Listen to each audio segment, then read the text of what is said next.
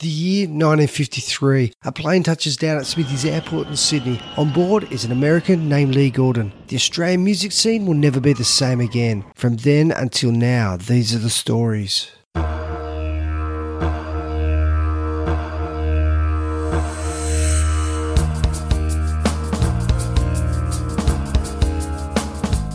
Hey my friends, I've got something to tell you. G'day, this is Sheldon the Kangaroo Kid, and you're listening to the All Australian Music Stories. This episode is on one of Australia's leading pop-punk bands, $1 Short. I'm speaking with guitarist and songwriter Trent Crawford about the days when $1 Short were the number one Aussie band in this genre. I had a great chat with Trent about $1 Short and also his time in another leading Australian band, Something with Numbers. He also co-wrote a song with country queen Casey Chambers on her Bittersweet album. I hope you enjoy listening to the career of $1 Short.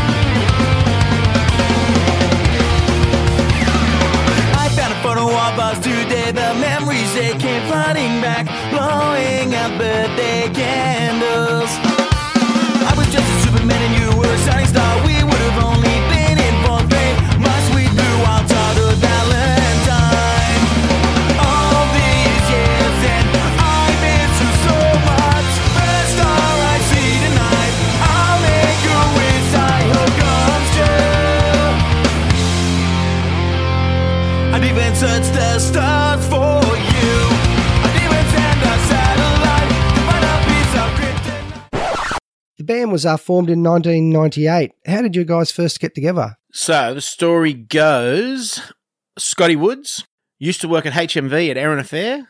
Any Central Coast locals would know the spot. And basically me and Michael, the drummer, we had a band going called 976 Moto, but we didn't have a singer. So we'd just go to the local rehearsal studio at West Gosford. We'd write songs and rehearse and whatever. And $1 Short was already a band, and they were rehearsing in the room next door. And as it turned out, Scotty wanted Mick, because Mick's a freaking amazing drummer. But Scotty was playing guitar at the time. And then Mick sort of basically said to him, look, you can, I'm keen, but, you know, it's a package deal, comes with Trent. And that's how it came about. So that's how me and Mick joined the band. So the band, I don't know how long they were together, maybe 6 months, I'm going to guess, before me and Mick joined. Like they were just a rehearsal band at that stage? I don't know if they'd done any shows yet. Or maybe they had, because they did that crazy party. I don't remember that at Evoca. Yes. Because we were at that show watching, but they did that. I'm not sure. They might have done a few shows. I'm not really sure on that super early before we joined. The band comes to national attention with the release of the From the Start EP in 1999. The lead single from the EP is Cartoons and Chalkboards.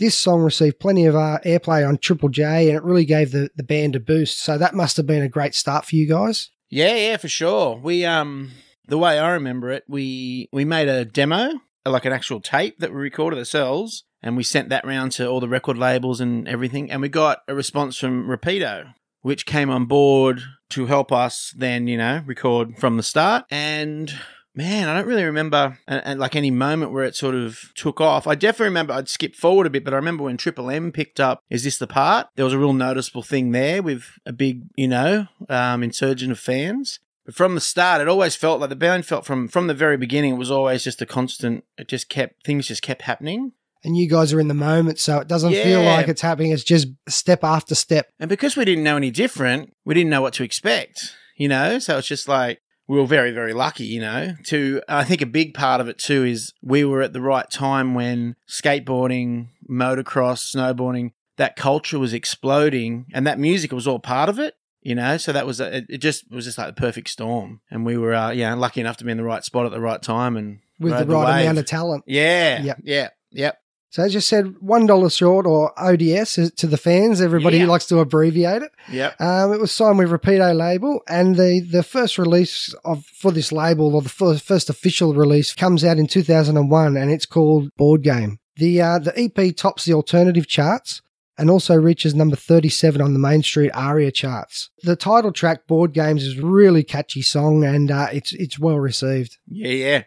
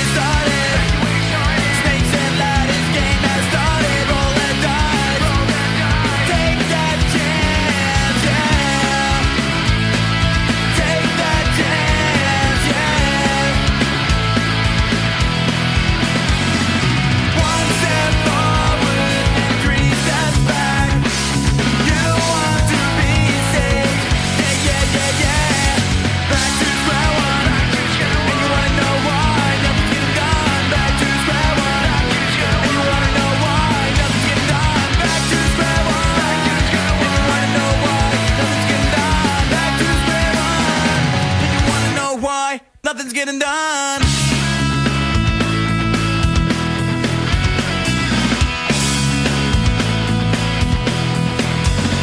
Spin the wheel and pick a number.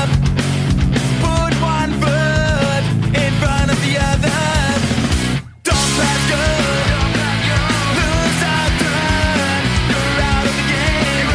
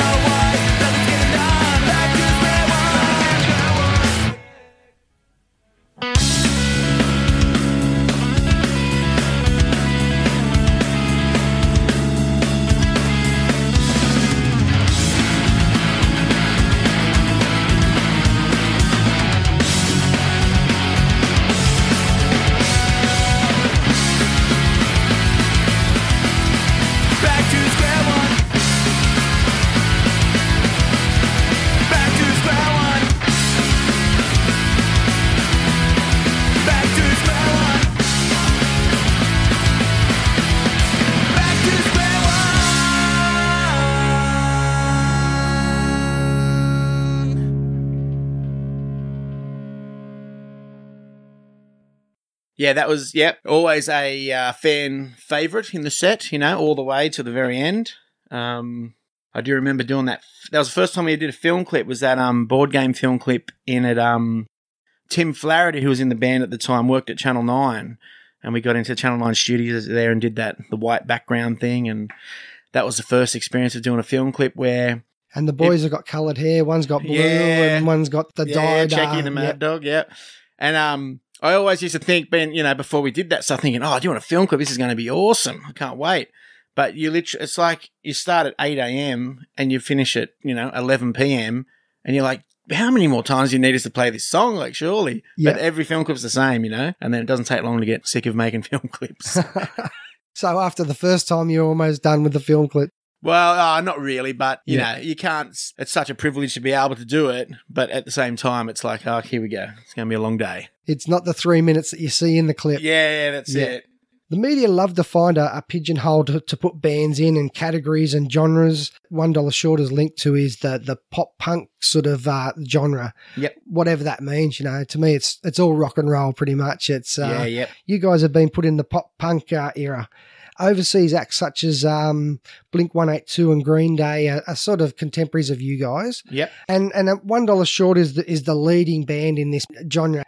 And you guys used to create pandemonium at your live shows. The mosh pit used to just go off. Yeah. Oh, yeah. I think a lot of it's got to do with Scott. Like, Scotty he's such a great front man. Like, he was awesome. Everyone sort of had their job, but he was really, really good at just connecting with the people and, making them feel a part of it. And there's obviously a lot of energy coming off stage from the band. But I'd have to put that one down to Mr. Scotty Woods. If you're listening out there, good work, mate. And if people don't know Scotty, obviously check out the YouTube clips. Scotty's a massive guy, well over 6 foot. He's like 100+ kilos with heaps of colourful tattoos. And before piercings were really in, he was the guy. He looked like a rock star before he was a rock star. Yeah, 100%. And he's such one of the sweetest guys. Like, he was a security guard at, some point, so he could handle himself, but he never ever, went looking for trouble or whatever. But I remember one time we were in Perth, we were touring with Gyroscope. It was after the show, we're out at his club and having fun. And this big Tongan guy, he was huge, and he was causing trouble. And it's the only time I've ever seen it. But Scotty pulled out his, I don't know what, karate or jiu-jitsu or whatever he does, and just handled this guy. And it was just like, oh my God. Because to that point we were kind of like, oh, really, Scotty? Can you really do that? And then that moment was like, woo. And then whenever he came up with a song choice or something, he goes, yeah, mate, yeah. Mate, no, sounds good. So 5 months after the release of the board game EP, $1 Short released another EP called Press and Hold. Again, it tops the alternative charts, but this time on the ARIA mainstream, it gets to number 23. So you guys are on an upward trajectory. Yep. Yeah, always... not that we knew it at the time, but it just, like, looking back on it, it felt like that. Like, it was like that. The band just kept, I don't know, I think luck's a huge thing with it, really. Like, I think the band's got to be good, you've got to have decent songs, but there is definitely a big element of luck and, and timing, like I was saying before, in the right spot at the right time. But, definitely just feel like the shows were getting bigger, we're getting better support slots, we're getting on festivals by this stage, and, just... we're just riding that wave. Yep. And the lead single is Satellite, and this song was really well received. Yeah. Yeah, that was the, from what I can tell, that's the song. Like, when people think of $1 Short, that's the main song, We pretty much used to finish every show with it. It was the hit, so to speak.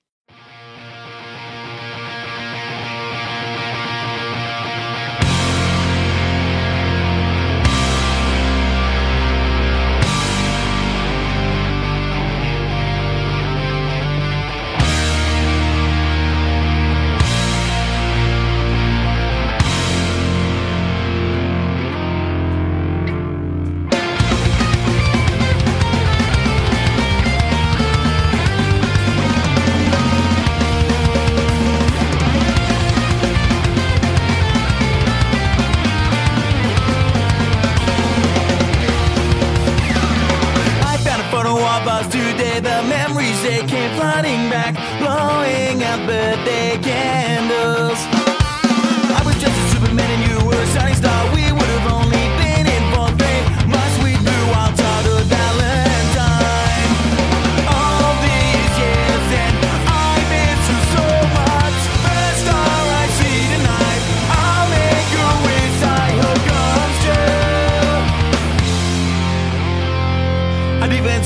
the stars for you.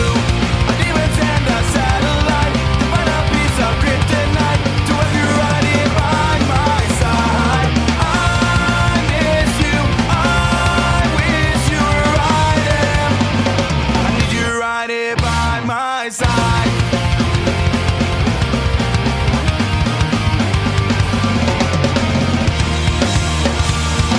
Every day at the glass I carry your boot. You would hold my hand and say to me that when we grow up we get married. Time is a habit I'm bringing with it. Change, we moved away, grown up and grown apart. Sometimes I lay awake and wonder if you're thinking about me like I think about you. First star I see tonight, I'll make a wish I hope come true. Deep inside the stars for you. I'd even send a satellite to find a piece of kryptonite to have you right here by my side. I miss you, I wish you were right here. Need you right here by my side.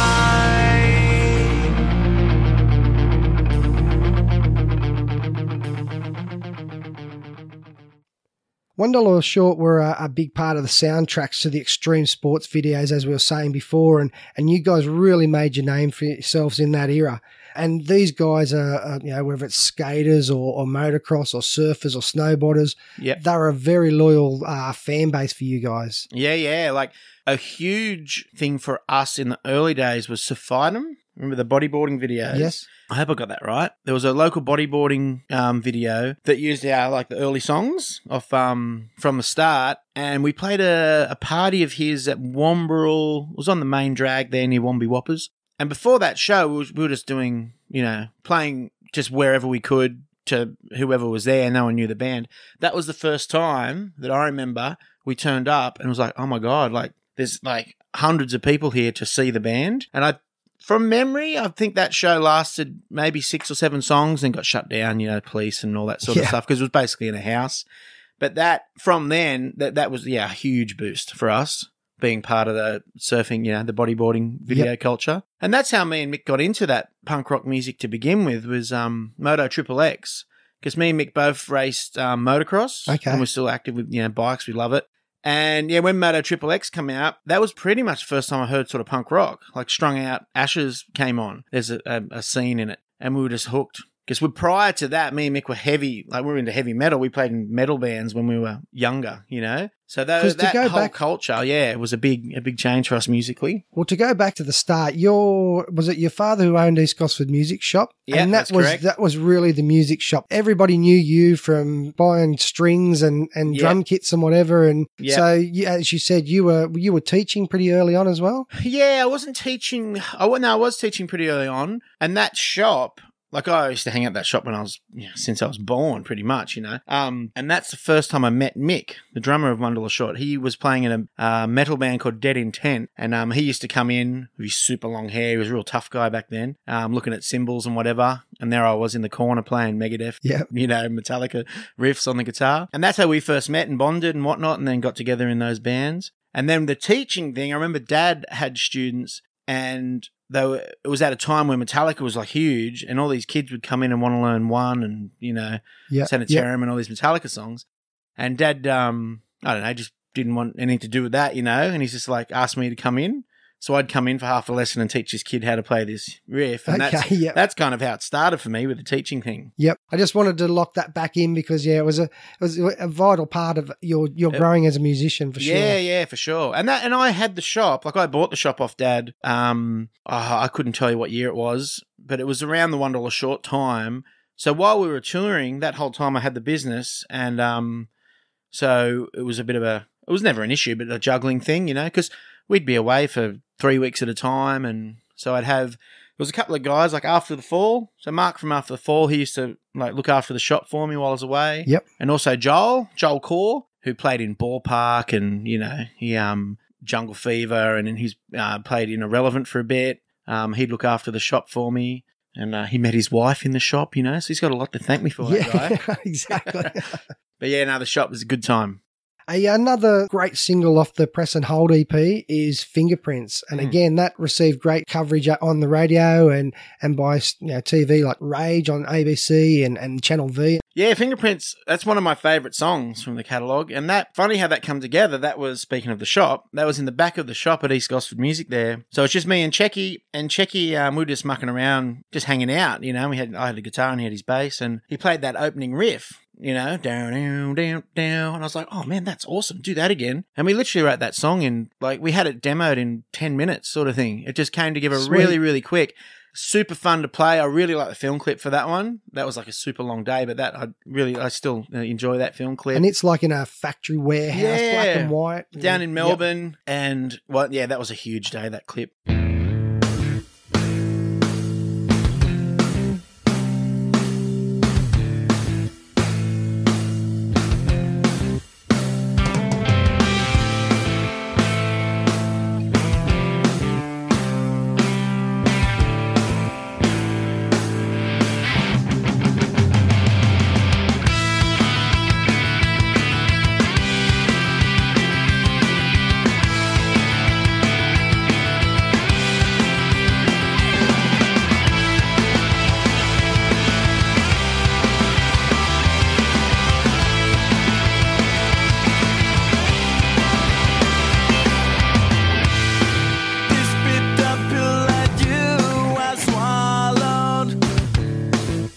Washing it down, the heart is born. This taste left in your mouth remind you. Your smile is so brittle, your teeth are so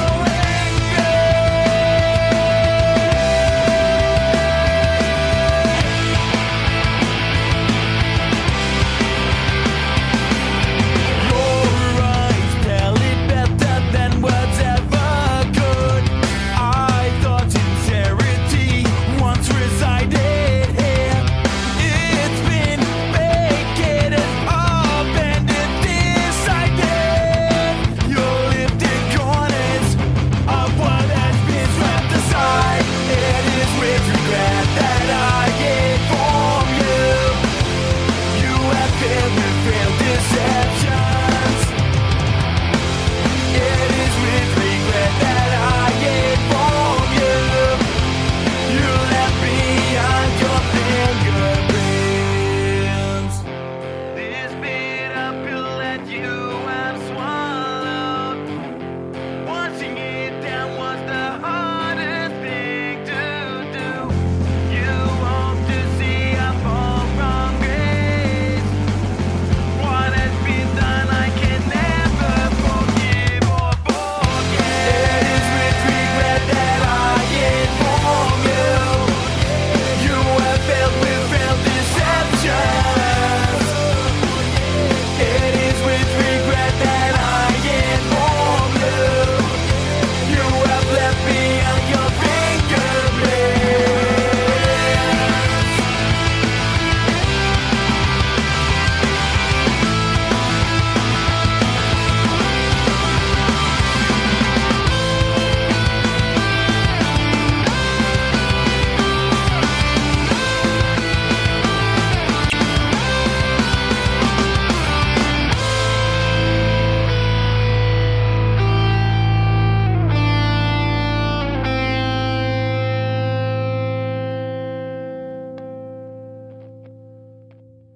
In 2002, the long-awaited full-length album comes out from the band and is released to critical acclaim and is snapped up by the fans. The album is titled 8 Days Away and $1 Short once again topped the alternative charts, but you go even one better, you crack the top 10 in the ARIAs and reaching a high of number 7. Yep. That, what I mentioned earlier, I remember that was like a huge moment. Is This the Part? When that song took off and got grabbed by radio and whatnot. So we were playing, I don't know, say Annandale's and say they were 300 capacity or whatever, we're playing those sort of venues. But then when that came out, we had a shot at the Annandale and the difference was just enormous in numbers. And even the fans, like there were different, because you had your hardcore punk rock people that, were always a part of it. But then that radio play brought in this other sort of fan base. So it just was growing and growing. And the singing at the shows, like you'd play that song and the crowd was singing every word and way louder than what Scotty was on stage. And it was just like that feeling that's, nothing compares to that. That was, yeah, especially the first time, in the early days when that happens, you're just like, oh my God, what is happening, So the crowd energy's coming back at you guys. Back at you, yeah. And it really smacks you in the face the first time. It's just like, whoa, what's happening, Like, how do they know this song? And being the guitarist or whatever, I'm sure you guys almost got lost as the energy hit you to go, as you said, what's going on? You'd never received this sort of adulation. Yeah, you don't get lost. You feed on it. It goes straight back into you, and you just feel, 1,000 feet tall, and you just feel like you can't do anything wrong, and which then goes back, back out. And you guys would have done plenty of shows like that, so it was obviously a thing that you might have got used to after a while. For sure, you do. You take it for granted, and then you go to a different country. So we went to Japan in, I think it was 2004, and same thing. So you're in this different country. It's just absolutely amazing, and you're sort of pinching yourself, going, "How do we start this little band?" And we're playing, to these awesome shows in Japan.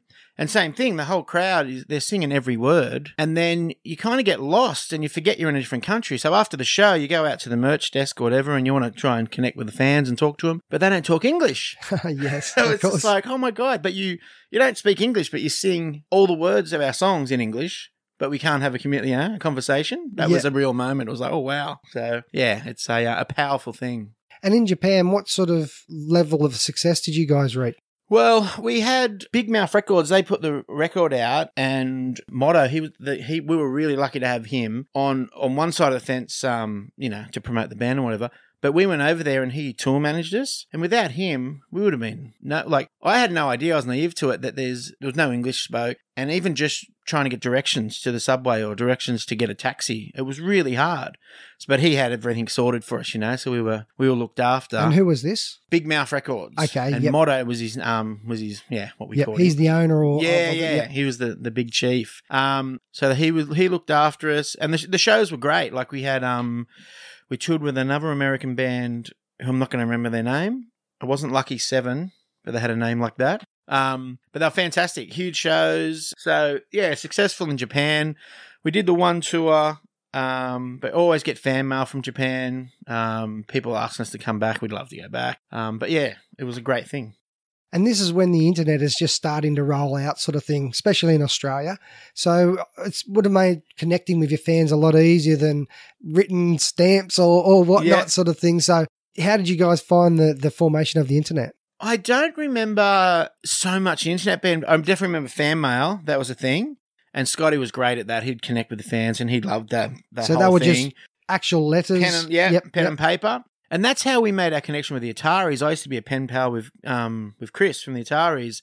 So that was pre-email. Okay, I guess that was 98, 99, 2000. Oh, I'm a bit blurry. I don't know when sort of early 2000s. We never had MySpace or the Facebook, Instagram. All that was never around. But you guys were actually pre all that sort of thing. Yeah, we were pre. It must have just come in, after we sort of folded up. I think MySpace might have been just around towards the end. It's hard to imagine a world without what we've got today. Oh, it is. Yeah. Like I'm thinking about it now. I'm like, wow. It is. Yeah, it's hard to imagine. Well, but the thing I've had this conversation with friends is back then, right? So when we started out, because not only were we a band, we were fans of music, so we wanted to go and see bands. But to see a band, or to hear a band, someone would go, oh, you should check out, whoever. They're awesome. But you had to go. We had to drive to Sydney to check out the band. You couldn't just get online and listen to 30 seconds of a song and go, oh, yeah, no, I don't like it. Or see if it's going to be worth the trip. Yeah, it's a different world now. Yeah, for sure. As you said before, the lead single is This the Part?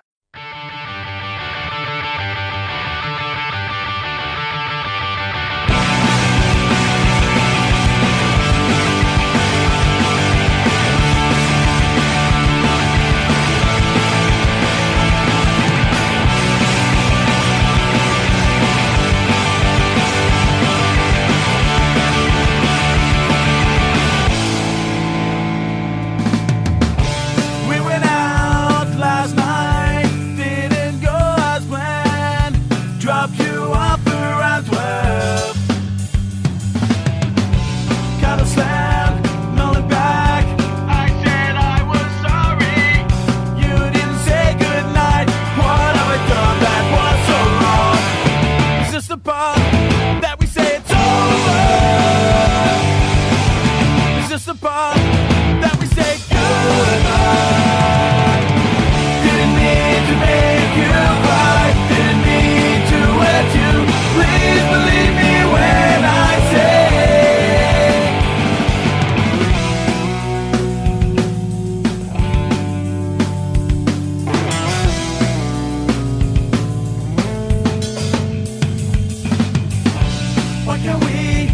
go back to how we once were.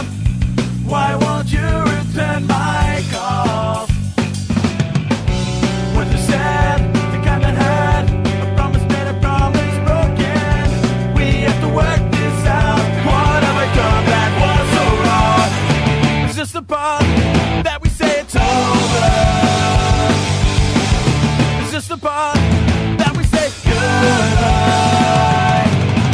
Didn't mean to make you cry. Didn't mean to hurt you. Please believe me when I say I'm sorry. I'm sorry.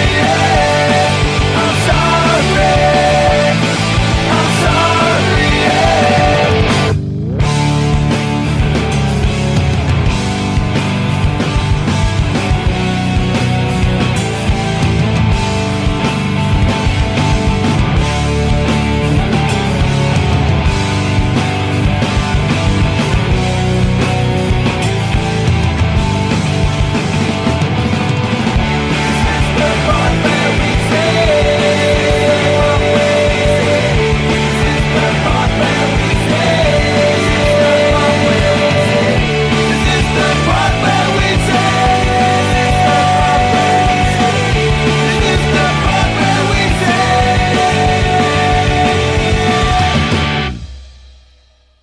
And it receives great support, equal to Satellite, I'm sure, of the success with the adulation from the fans. Yep. With that song, it was like, again, a hit single, a hit radio single. So is it fun to play? Yeah, it was. Yeah, it was not fun to play. It was definitely written for that purpose. Like we when we were writing the record, the record company did ask us to write a single. So we sat down and that's what we came up with. Like we still are proud of the song and stand behind it, but there was that preconceived idea to There was try and a write a formula. single. Yeah, Yep. and well, you never know. You like we've had songs where we thought, oh, this is going to work, this is going to be huge, but it doesn't do anything, and then. Is This the Part, for example? We never thought it was going to be a winner, but for whatever reasons, it just catches on with people. And that song, that was the song, 100%, that just took us to that next level. Had the Triple Triple Triple M M's, thing and was the huge, real yeah. commercial stations are starting to play that.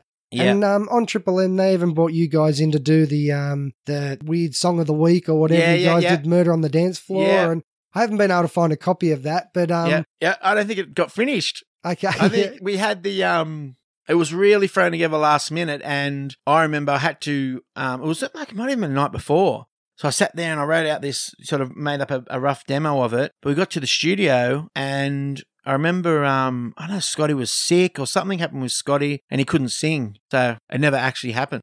okay, so yeah. Unless I've got that wrong, but I'm sure that's the case. It's probably why you can't find a copy of it. So surely one of the highlights of the band's life is gaining the honour of taking over the Rage couch and joining the illustrious ranks of the Rage guest programmer. That's something to tell your grandkids about. Oh yeah, that was fun. I wish I could. Oh, maybe it is available online. I'll have to have a look. But it was awesome. They basically just give you a telephone book of all the songs.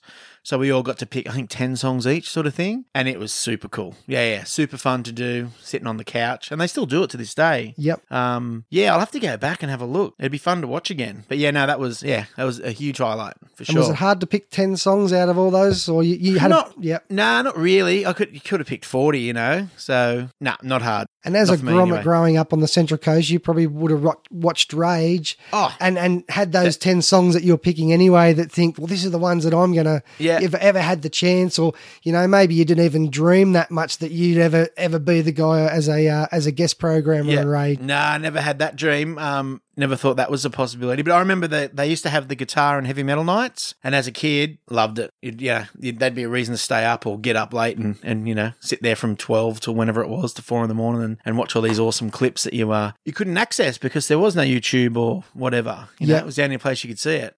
Another popular song from the 8 Days Away album is Unsung Hero. Oh, yeah. That's almost getting into a ballady type area for $1 Short, and it showed you guys were growing as musicians as well. That's one of my, was one of my favourite songs to play live. Always loved playing that.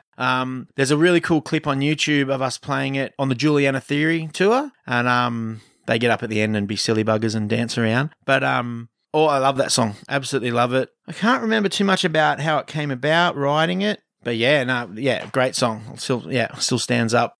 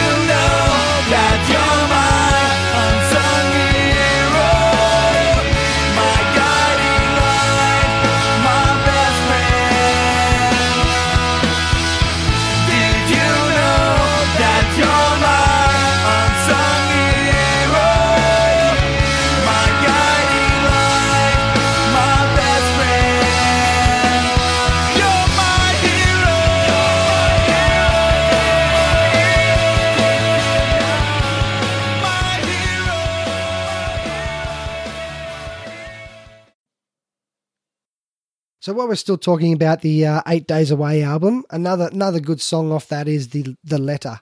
Oh yeah, you like that one? Yeah, like that one. And that's a crowd favorite as well. There's a handful of them that just stand out in my mind as the crowd reacting, and that was another one of them. 2:45 a.m. Yeah. It's 2:45 a.m. and I can't sleep tonight.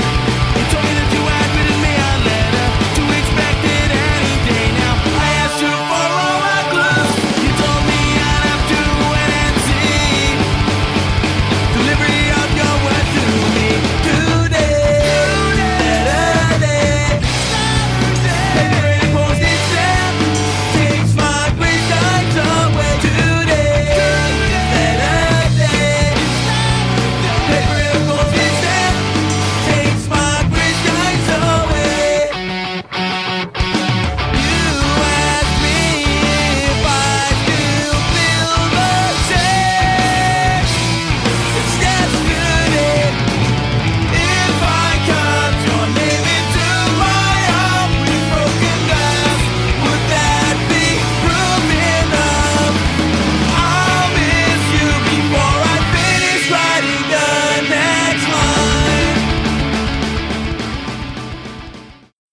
So to keep the fans happy, another EP is released, and the lead single is 10 Years.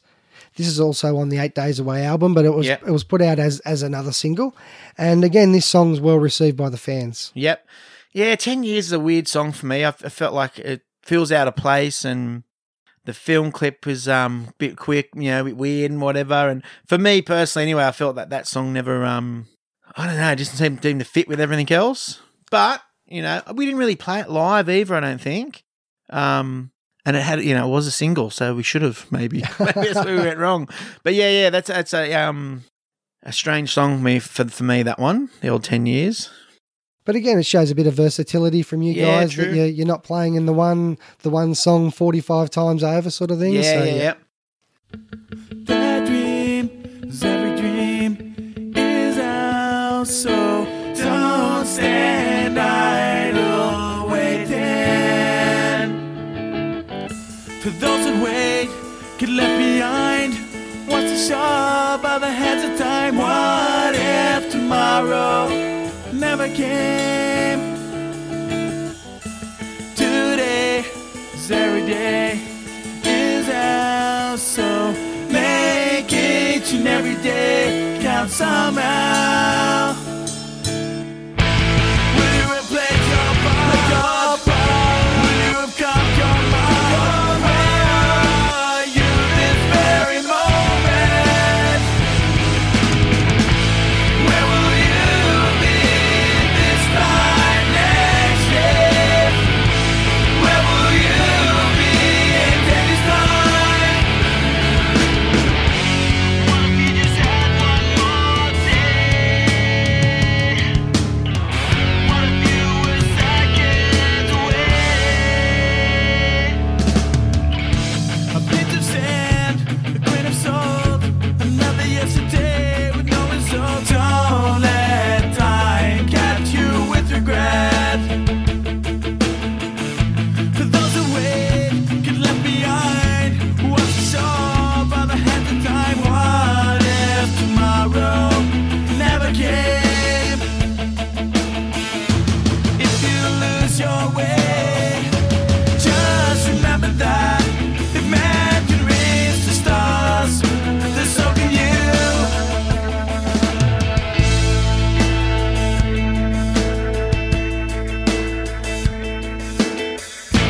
Where will you be this time next year? Where will you be in 10 years' time? Where will you be this time next year? Where will you be in 10 years' time? Where will you be this time next year? Where will you be in 10 years' time?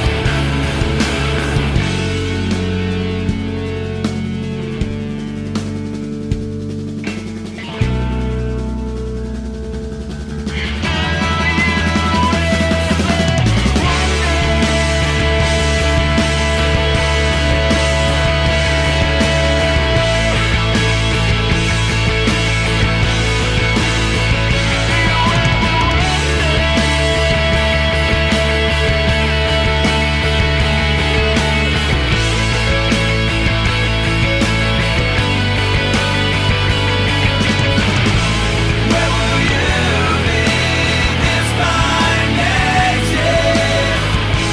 Where will you be in 10 years' time? Where will you be this time next year? And if you guys weren't feeling it, maybe that's why you didn't want to do it live and push it. So, Yeah. True. And the 10 Years EP is famous, a cover by you guys of Not Pretty Enough, Casey Chambers' country crossover hit. So Yeah. how did this come about? So this come about, must have been about 2001 maybe, I'm going to guess. I heard Casey Chambers for the first time on the radio, which was Not Pretty Enough. And for whatever reasons, everyone's got their own version of this. Her voice just hit me like a ton of bricks. Like the hairs stood up on the back of my neck, and I was, what is this? I need And from that moment, she's been one of my all-time favourite artists. Like Barricades and Brick Walls, that record is on my top 3. You know, I still listen to it regularly. Absolutely love that record. So I fell in love with her music. And I actually, if I skip forward, I've got a song I wrote with Casey on her later. Well, she just brought out a brand new record, but her record Bittersweet. Okay, yep. So, you know, for me back then, hearing her on the radio for the first time, to think I'm going to write a song with her and have it on a record was like, nah, that's not going to happen. Yep. So that was a huge highlight for me. Too Late to Save Me, I wrote with one of my great mates who we play in a little jam band together up on the Central Coast. Every Thursday night, my dad and a few of our other muso mates around get together and we jam these gigs where we play just in little restaurants and cafes and that sort of thing, just for when we're not on tour, to keep our hand in music and get inspired. And I try out a lot of new songs there, and we play a lot of our favourite covers. And one of the guys who comes along to our gig and plays a lot of mandolin, Trent Crawford, one of my best mates, and we were just hanging around one night having a few drinks and ended up writing this song together, Too Late to Save Me, which it's definitely not a song about me, it's about a prostitute. So I can't say I've had a whole lot of experience in this area. There's definitely another character song where I had to sort of put myself in this other place. But it is from the point of view of the prostitute. I don't know how how convincing I am in the song. I guess that's for other people to figure out. But it's certainly a lot of fun to sing, you know. It's a bit of a crazy song that we had a great time. Actually, this is the only other song on the album that they let me play banjo on.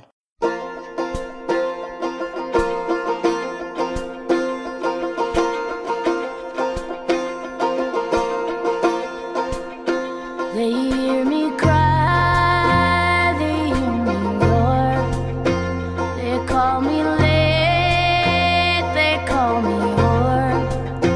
They take their turn, but I don't care anymore.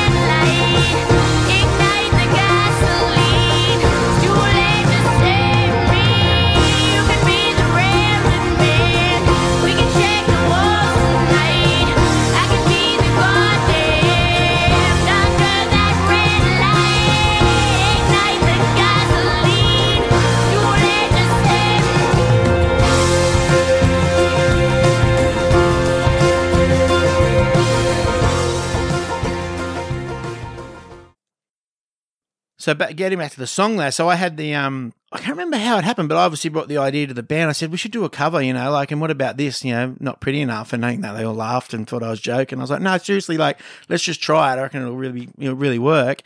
And we played it, and I don't think they could deny it. It just, translated really well into that style.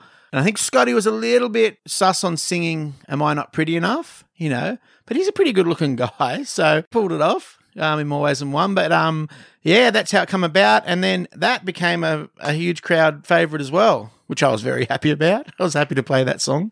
Am I not pretty enough? Is my heart too broken? Do I cry too much? Am I too outspoken? Do I make you laugh? Should I try it harder? What do you say right through me? I live, I breathe, I let it rain on me. I sleep, I wake, I try hard not to break. I crave, I love, I waited long enough. I try as hard as I can. Am I not pretty enough? Is my heart still broken? Do I cry too much? Am I too outspoken? Don't I make you laugh? Should I try it harder? What is it right through me? I love, I feel, I make believe it's real. I fall, I freeze, I pray down on my knees. I hope, I stand, I take it like a man. I try as hard as I can.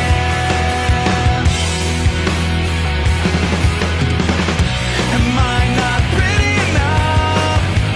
Is my heart too broken? Do I cry too much? Am I too outspoken? Do I make you laugh? Should I try it harder? What do you see right through me? What do you see? What do you see? What do you see right through me? What do you see? What do you see? What do you see right through me? What do you see? What do you see? What do you see right through me? What do you see? What do you see? What do you see right through me? What do you see right through me?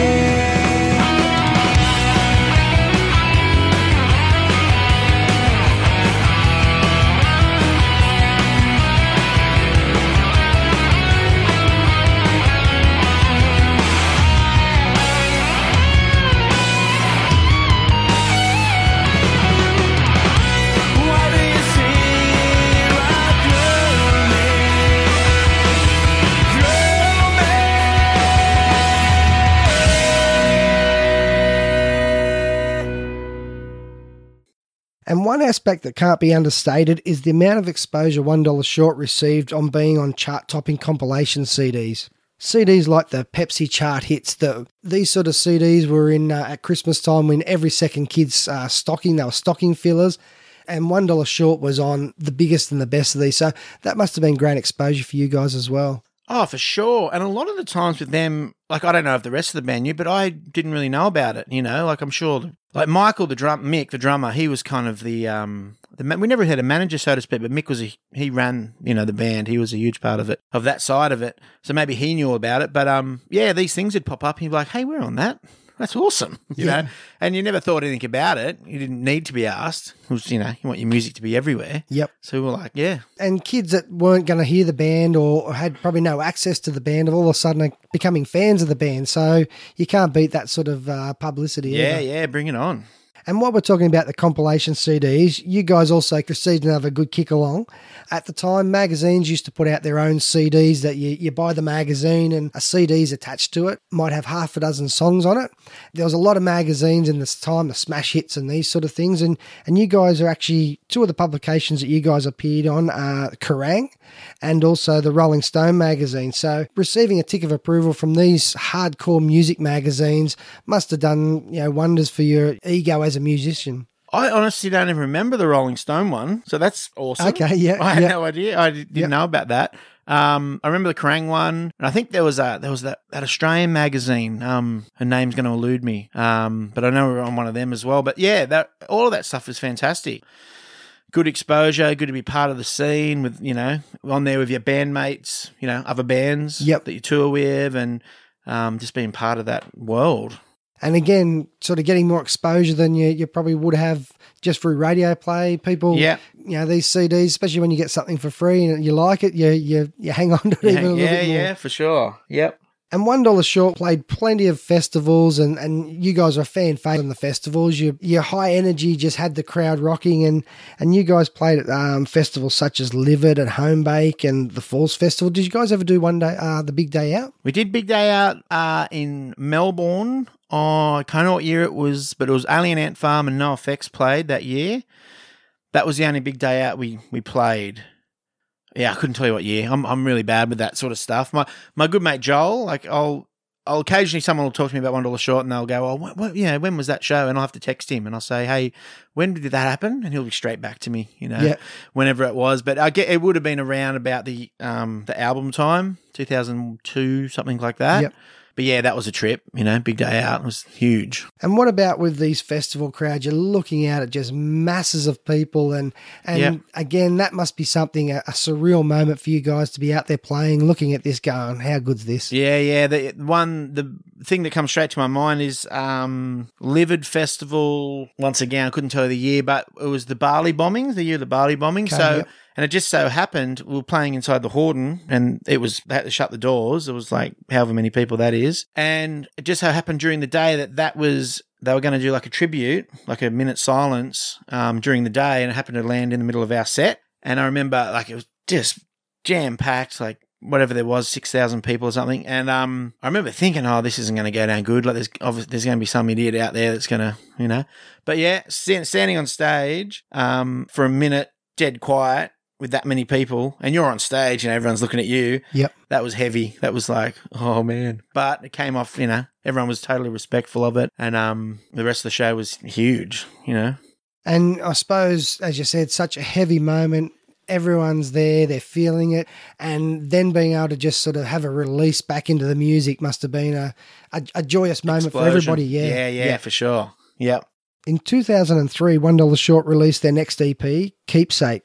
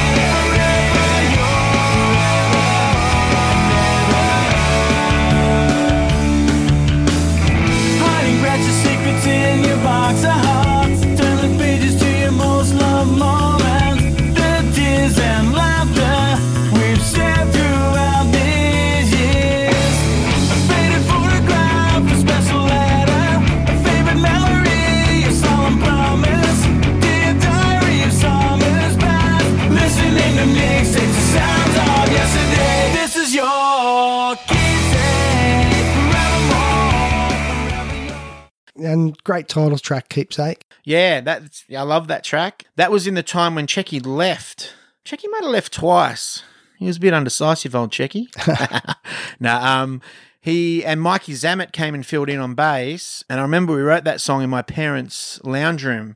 And Keepsake, for me, getting a bit nerdy, but the production on that, the sound of that song is my favourite production of anything we ever did. And from memory, Paul McKercher mixed it at Studios 301. Okay, yep. I can't remember where he recorded it. Maybe Phil McKellar recorded it, or maybe Greg Stace recorded it. I can't remember now, but I remember because in a band, like, you know, you got so many chefs or so many cooks in the kitchen. And I remember that song, there was more stuff on there than needed to be. But we walked in the studio, Paul McKercher pulled up the mix, and I remember he just listened to it and he just went, "Nah, that's shit. That's good, and just made it sound so bloody great. And that's exactly what we needed. You know, we needed someone to go, nah, that's too much. You don't need that. This doesn't have to be in there, blah, blah, blah. A fresh pair of ears. Yeah. Yep. And just like a boss. Yep. To go, nah, you just, you know, that's just your ego wanting that there. The song doesn't need it. Because by at that stage, you guys are riding the wave of success, and is it hard to not try to write songs or produce songs that you're thinking, well, this is what we want on the radio, or are you guys sort of immune from that? No, we never fell into that. And I can say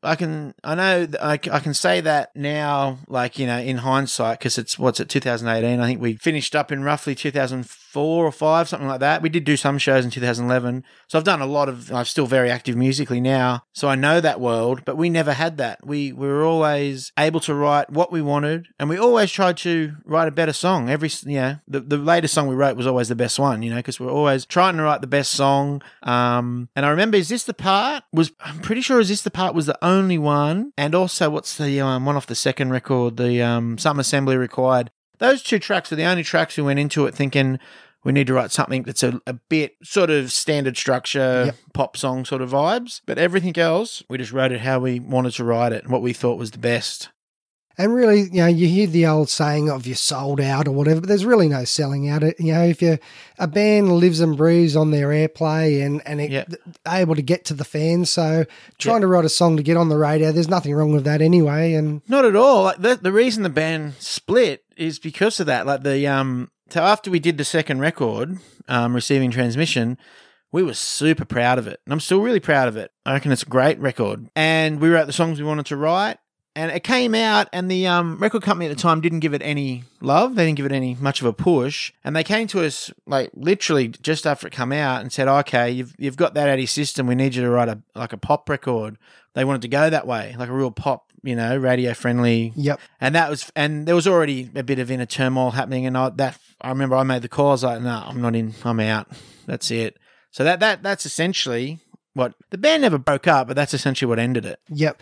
And the band was 7 years old by this stage, and you know, some bands, or a lot of bands, don't even get the 7 months old sort of thing. So to go through all the experiences that you guys had gone through, and as you said, you had your own business, and you know, you're all leading separate lives and growing as people as well. You weren't just you know, young 20-year-olds sort of in it for the music. It turns into a business, and those external pressures must be hard. Yeah, for sure. It was always a good time. We were always good friends, but there was some issues with a couple of the members combined with what I just said, you know, ultimately sort of finished it up, you know. I'd absolutely love to still have the band going and be active and be able to do it in a way where you can work around your families, like bands can do, you know, like your Foo Fighters, or, you know, not we're ever going to be that, but even on whatever scale it's on, be able to do that, be able to tour, still have your family life, you know, that would be the ultimate dream. And is there any hope of that happening? No, not with the band. I think it's too far gone for that. You know, you never say never, but I think if anything, I'm just talking off the top of my head. I think if anything, I'd like to think we could get together, do some shows, and possibly record some stuff. You know, like I've got plenty of, like, you know, material, but who knows? There's absolutely no talk of it, but I'm always of the mind of never say never, you know. I'm open to it. And I suppose if the fans start pushing for a bit of nostalgia, you never know. It might push the right buttons and set something in motion. Who knows? Yeah, when the stars align. Exactly. And another song I really love off that Keepsake EP is After the Fire.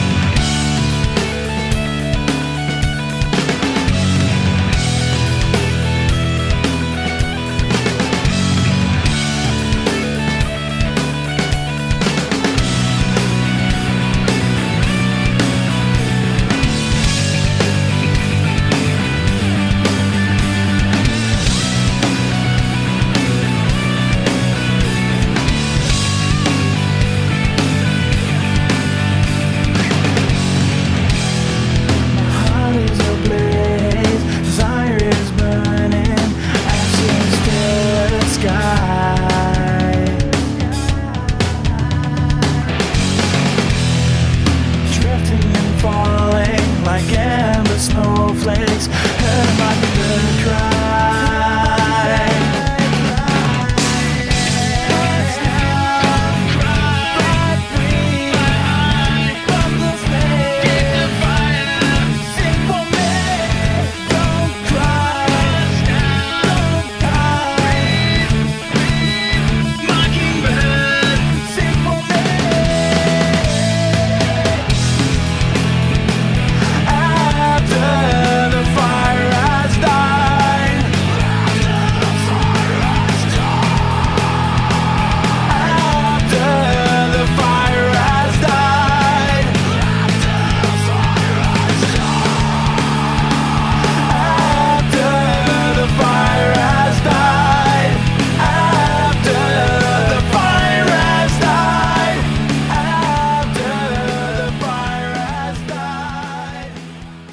Oh yeah. That was we were all going through a bit of a what's the band? I'm not going to be able to remember now. Grade. There was a band called Grade. We're going through a big grade phase, and that came from that. Sometimes, like a lot of the time, you write a song, and the running title for it will be the band that you think it sounds like. You know. Okay. So we'd write a record, and we'd be like, "Oh, this is band X, band blah blah blah," and that's where it came from. And that was a really fun song to play live. A bit more aggressive, a bit more edgy, you know. Yeah, and check in. Scotty got to do the scream thing, you know, that they started to do towards the end. Harder edge that you guys were. Well, yeah, it's 2003 before Receiving Transmission had been received. Yeah, Receiving Transmission. So, but once, as you said, Receiving Transmission sort of went back to that sort of. It wasn't as hard edged as After the Fire, anyway. No. There's that one song, We Are Science, which I felt like had that sort of. Not We Are Science, sorry. The other one, Engines Failed. Yes. Had that sort of heavier edge to it.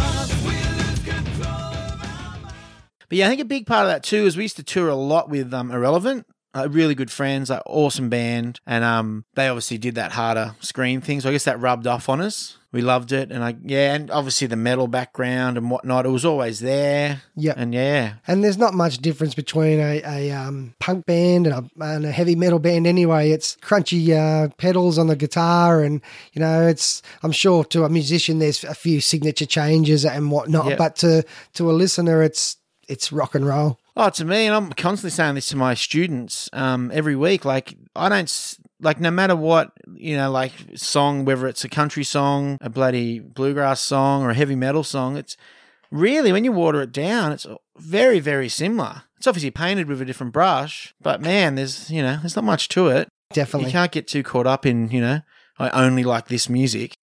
What are some of the touring highlights that spring to mind that you guys did touring overseas or with bands, overseas bands, or what stands out in your mind? So many. Japan is like the top of the list. That was just all out, just like, oh my God, I can't believe this is happening. We just looked after so well. Food was amazing. Fans were amazing. The shows were amazing. That was awesome.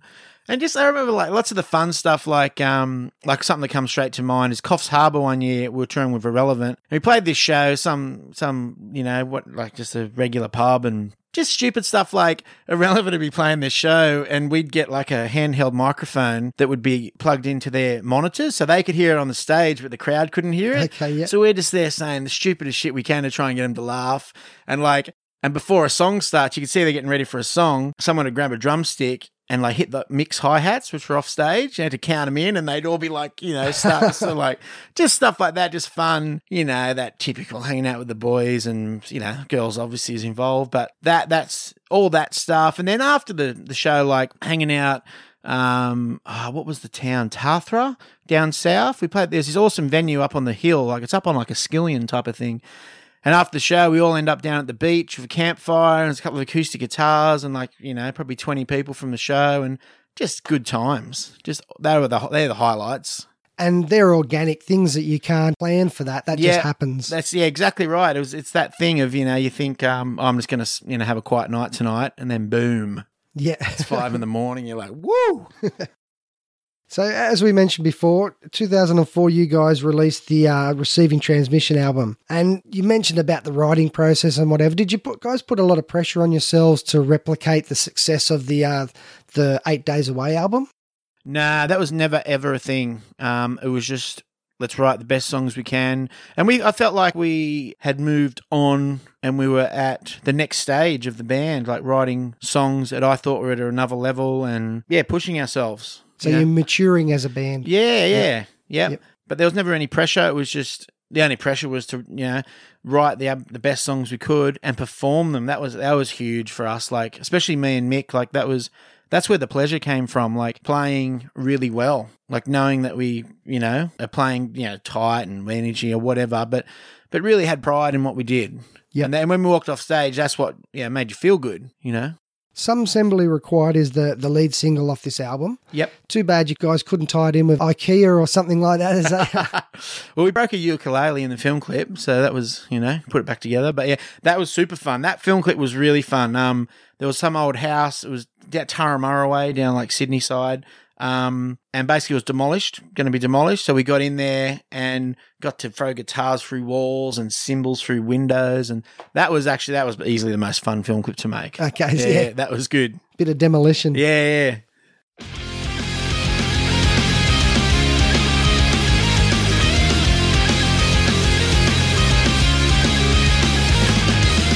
Where we go again? I'm riding Bonds Green and the double mileage, no apparent rhyme or reason. It's been so long, no one could I ever got them. It's been so long, no one, I wonder how I got it wrong. Where all plastic bottles is falling apart. Where all plastic bottles is falling apart.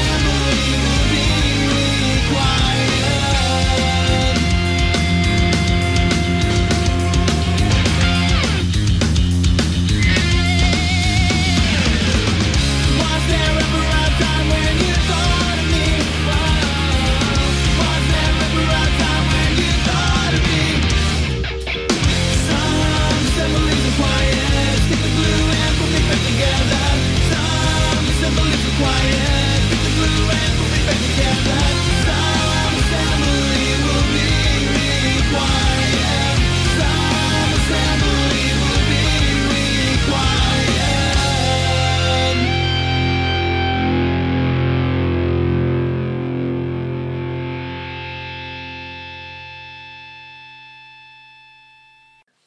Sales-wise, this album didn't reach the same heights as your previous album, but it had some fantastic songs on it. Another song that I really like off that album is Headlights. Headlights, oh yeah, the big slash style guitar intro. Yeah, that's a cracker. Big sludgy sort of driving song. Yeah. All of those songs were pretty much written at a rehearsal studio here at Erina. Yeah, we just get in there and just smash them out. I don't remember too much about that. I just remember having that little intro riff that I was like, oh, is this too much like Sweet Child of Mine? It had that kind of thing going on, and we ran with it, and yeah, Headlights came from it. And it still holds up, so again, you're Yep. obviously on the right track. Yeah, cheers.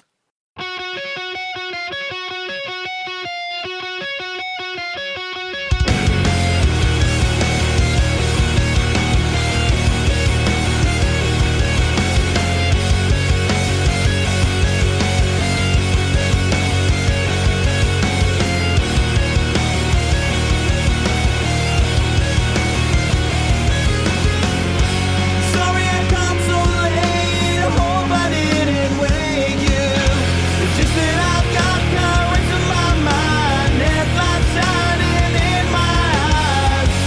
I was just thinking if I only had one breath left today. Never turn back time when it's too late. Now forever I would die for you. Hold the phone close to your ear. Don't speak us now, just listen. You don't need to say anything at all. Hold the phone close to your ear. Don't speak us now, just listen. You don't need to say anything at all. Afraid to fall asleep, scared to say goodnight. It's just that I've got courage in my mind. Headlights shining in my eyes. I was just thinking if you died while you were sleeping. Never turn back time when it's too late. Now forever I would die for you. Hold the phone close to your ear. Don't speak us now, just listen. You don't need to say anything at all. Hold the phone close to your So you mentioned $1 Short, you guys parted ways. Yep. And you joined Something with Numbers. Yep. Talk us through how that come about. So Something with Numbers, they started off as being our like little brothers, so to speak. They were like a younger band that we'd hear at the local rehearsal studio and got to chatting to them. They're great guys, and we really liked what they did. So we asked them to come on tour with us. They started doing some shows, and then they started getting their own thing going. They were building the fan base and whatnot. And then they overtook us. They did Apple of the Eye when that came out, exploded, and they played Big Day at Main Stage and did all kinds of stuff. Softly and slowly, gently in vain. The window's open, it's pouring rain. Thunder and lightning, a heated night. Sneaky intentions, but certain delight.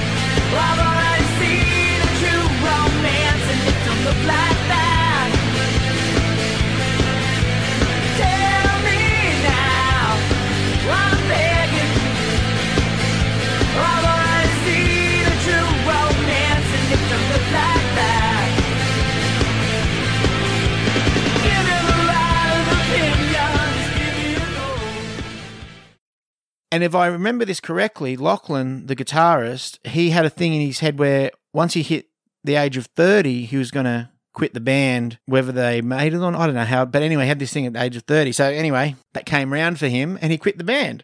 So they were still touring at the time and asked me if I'd fill in. And I was like, hell yeah, because $1 Short by this stage I can't remember if we'd finished or we'd quiet and dried up or what was happening, but I was keen. I was like, yeah, man, I'm in. I'll do it. So did a tour with them, with the Bright Eyes tour, or 89 Freedom Street, maybe the tour was. But anyway, did that and then basically just ended up being a part of the band. So I never officially joined, but, wrote that second record. Well, it wasn't their second record, the last record they did. So it was in the writing process with that and then recording process and whatever, and then the tour that followed that. So, yeah, it must have been a strange feeling, but a good feeling, a positive feeling to be playing to a different type of music, to a different set of fans. Yeah, it was a different thing. Like, it felt way more... I really enjoyed it because I kind of felt like, I don't want to say session musician, but like felt like I wasn't invested in the band. Like I love the guys and I love the band, but it didn't really matter any of the business side of it or the whatever. I was just there for fun, to do the job, like play, as well as I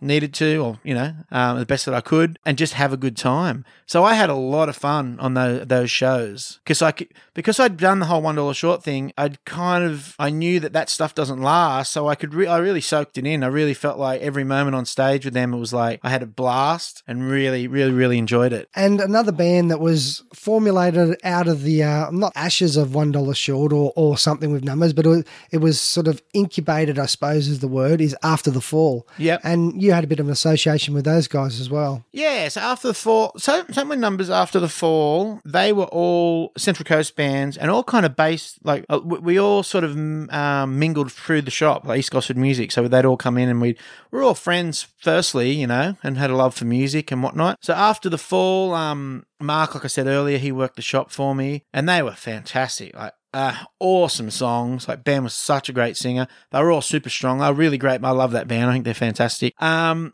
similar thing to Something with Numbers. We take them on tour. They'd come and play shows with us. And then they, I don't want to say, like, don't get me wrong. I'm not saying, I was going to say they grew their own wings and took off type of thing, But you guys showed them that this is possible. You guys were the leading light, I suppose. A lot of people have said that. Like I'd never thought that, but a lot of people have said, a lot of young bands from the coast have said, oh, you showed us that it can happen, which is cool. I don't know, it feels so foreign to me, that whole concept. It just happened. I don't know how we did it. Yep. I think that, like I said, the luck and the timing and that, but I think the reason you should do it is because you love doing it, and that like the pleasure came from writing songs but performing them well. That's why I still do it, today. Yep. Obviously not a $1 Short, but just with stuff that I do, that's what life is, That's where the joy comes from. And talking about today, you're still teaching, yeah, and you're also known as the punk rock hillbilly. Yeah. So from the whole Casey Chambers thing, I fell in love with country music, especially bluegrass music, and I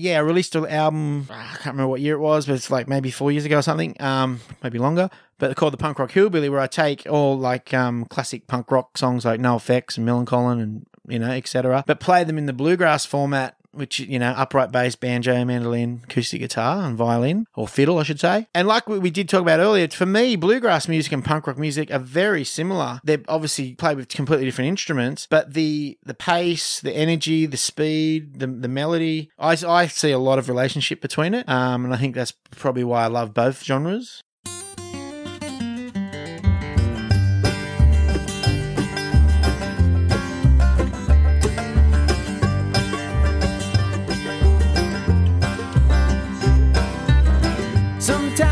Driving in my car, I wish that you would take the wheel, but you're not there. It's so unfair.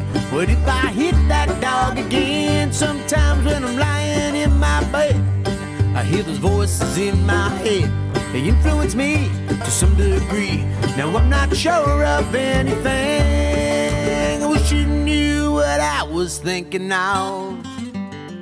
They told me to breathe, told me to lie down. I'm thinking my chances are 1 in a million, 'cause I'm writing the words down.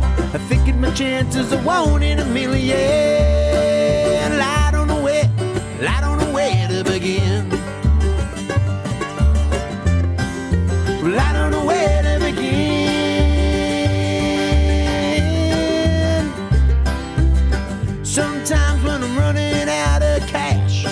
jump a taxi in a flash. I know it's wrong, his light was on, and I just had to get to you. Sometimes when I'm talking on the phone, I get advice from the dial tone. It's nothing new, and I'm confused, and I can show up anything. I wish you knew what I was thinking of. It told me to breathe, told me to lie down. I'm thinking my chances are 1 in a million, 'cause I'm writing the words down. I figure my chances are 1 in a million. I don't know where to begin. Unreal, mate. Thank you for your time, and it's Thank you, mate. great to reminisce about the days of $1 Short and the legacy that you guys have left, and you've left some great music, and I'm sure, as you've said, you're producing music now, and you're going to just keep producing into the future. Yeah, for sure, mate. Thanks so much for having me, and maybe I'll text the boys and see what they're up to. That's it. Well, yeah, it's on the record now. Yeah, cheers, mate. Thank you for listening, and thanks to Trent for your time, and thank you to $1 Short for the music. If you enjoyed the episode, please click subscribe, and if you could leave a review or rating at iTunes, that would be unreal. If you have any guest requests or suggestions, you can email me at mycoast2@bigpond.com. That's MYCOAST, the number 2, @bigpond.com. Or like our Facebook page at All Australian Music Stories. I'd like to thank you again for listening, and I hope you enjoyed the episode as much as I enjoyed bringing it to you. And until next time, hail, hail, Australian rock and roll. Hi, this is Molly. You've just listened to a podcast brought to you by Marcos Promotions. Written, produced, and presented by my dad, Sheldon the Kangaroo Kid. This is Molly Kidd saying to my good friend Holly Kirsten, hit it, girl!